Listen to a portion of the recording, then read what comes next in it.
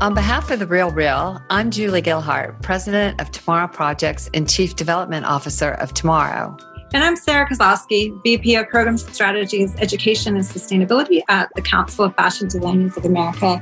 And we're excited to be co-hosting the CFDA and the Real Real collaborative podcast, Circle of Influence.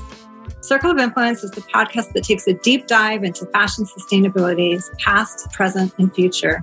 In a world still coping with the impact of COVID-19 and massive cultural shifts, the conversation is more urgent than ever. And we found that through innovation, community, and reflection, the industry can respond to the moment and work to make a better future. So we ask, what will fashion sustainability look like as we get through to the other side of this moment?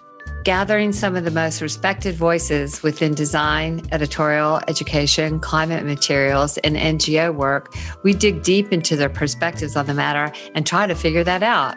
Change agents like Abrima Urwia, Mara Hoffman, Tracy Reese, Rachel Wang, and more will be joining us to really dig into the issues around the future of Fashion Week, how race and sustainability inform one another, to the impact of COVID on the continued effort towards fashion sustainability.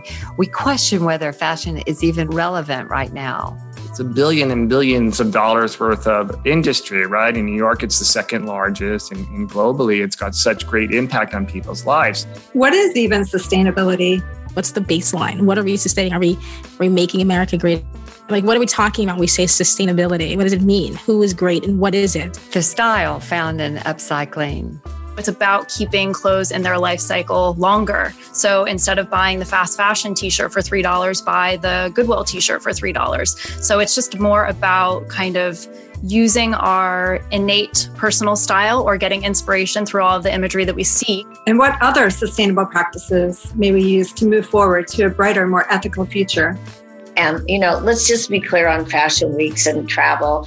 That's important to the planet, but not as important as having a supply chain that's sustainable. Not as important as keeping product out of landfill. That's a much bigger environmental impact. So join us and this incredible circle of influence as we dissect fashion sustainability at its roots.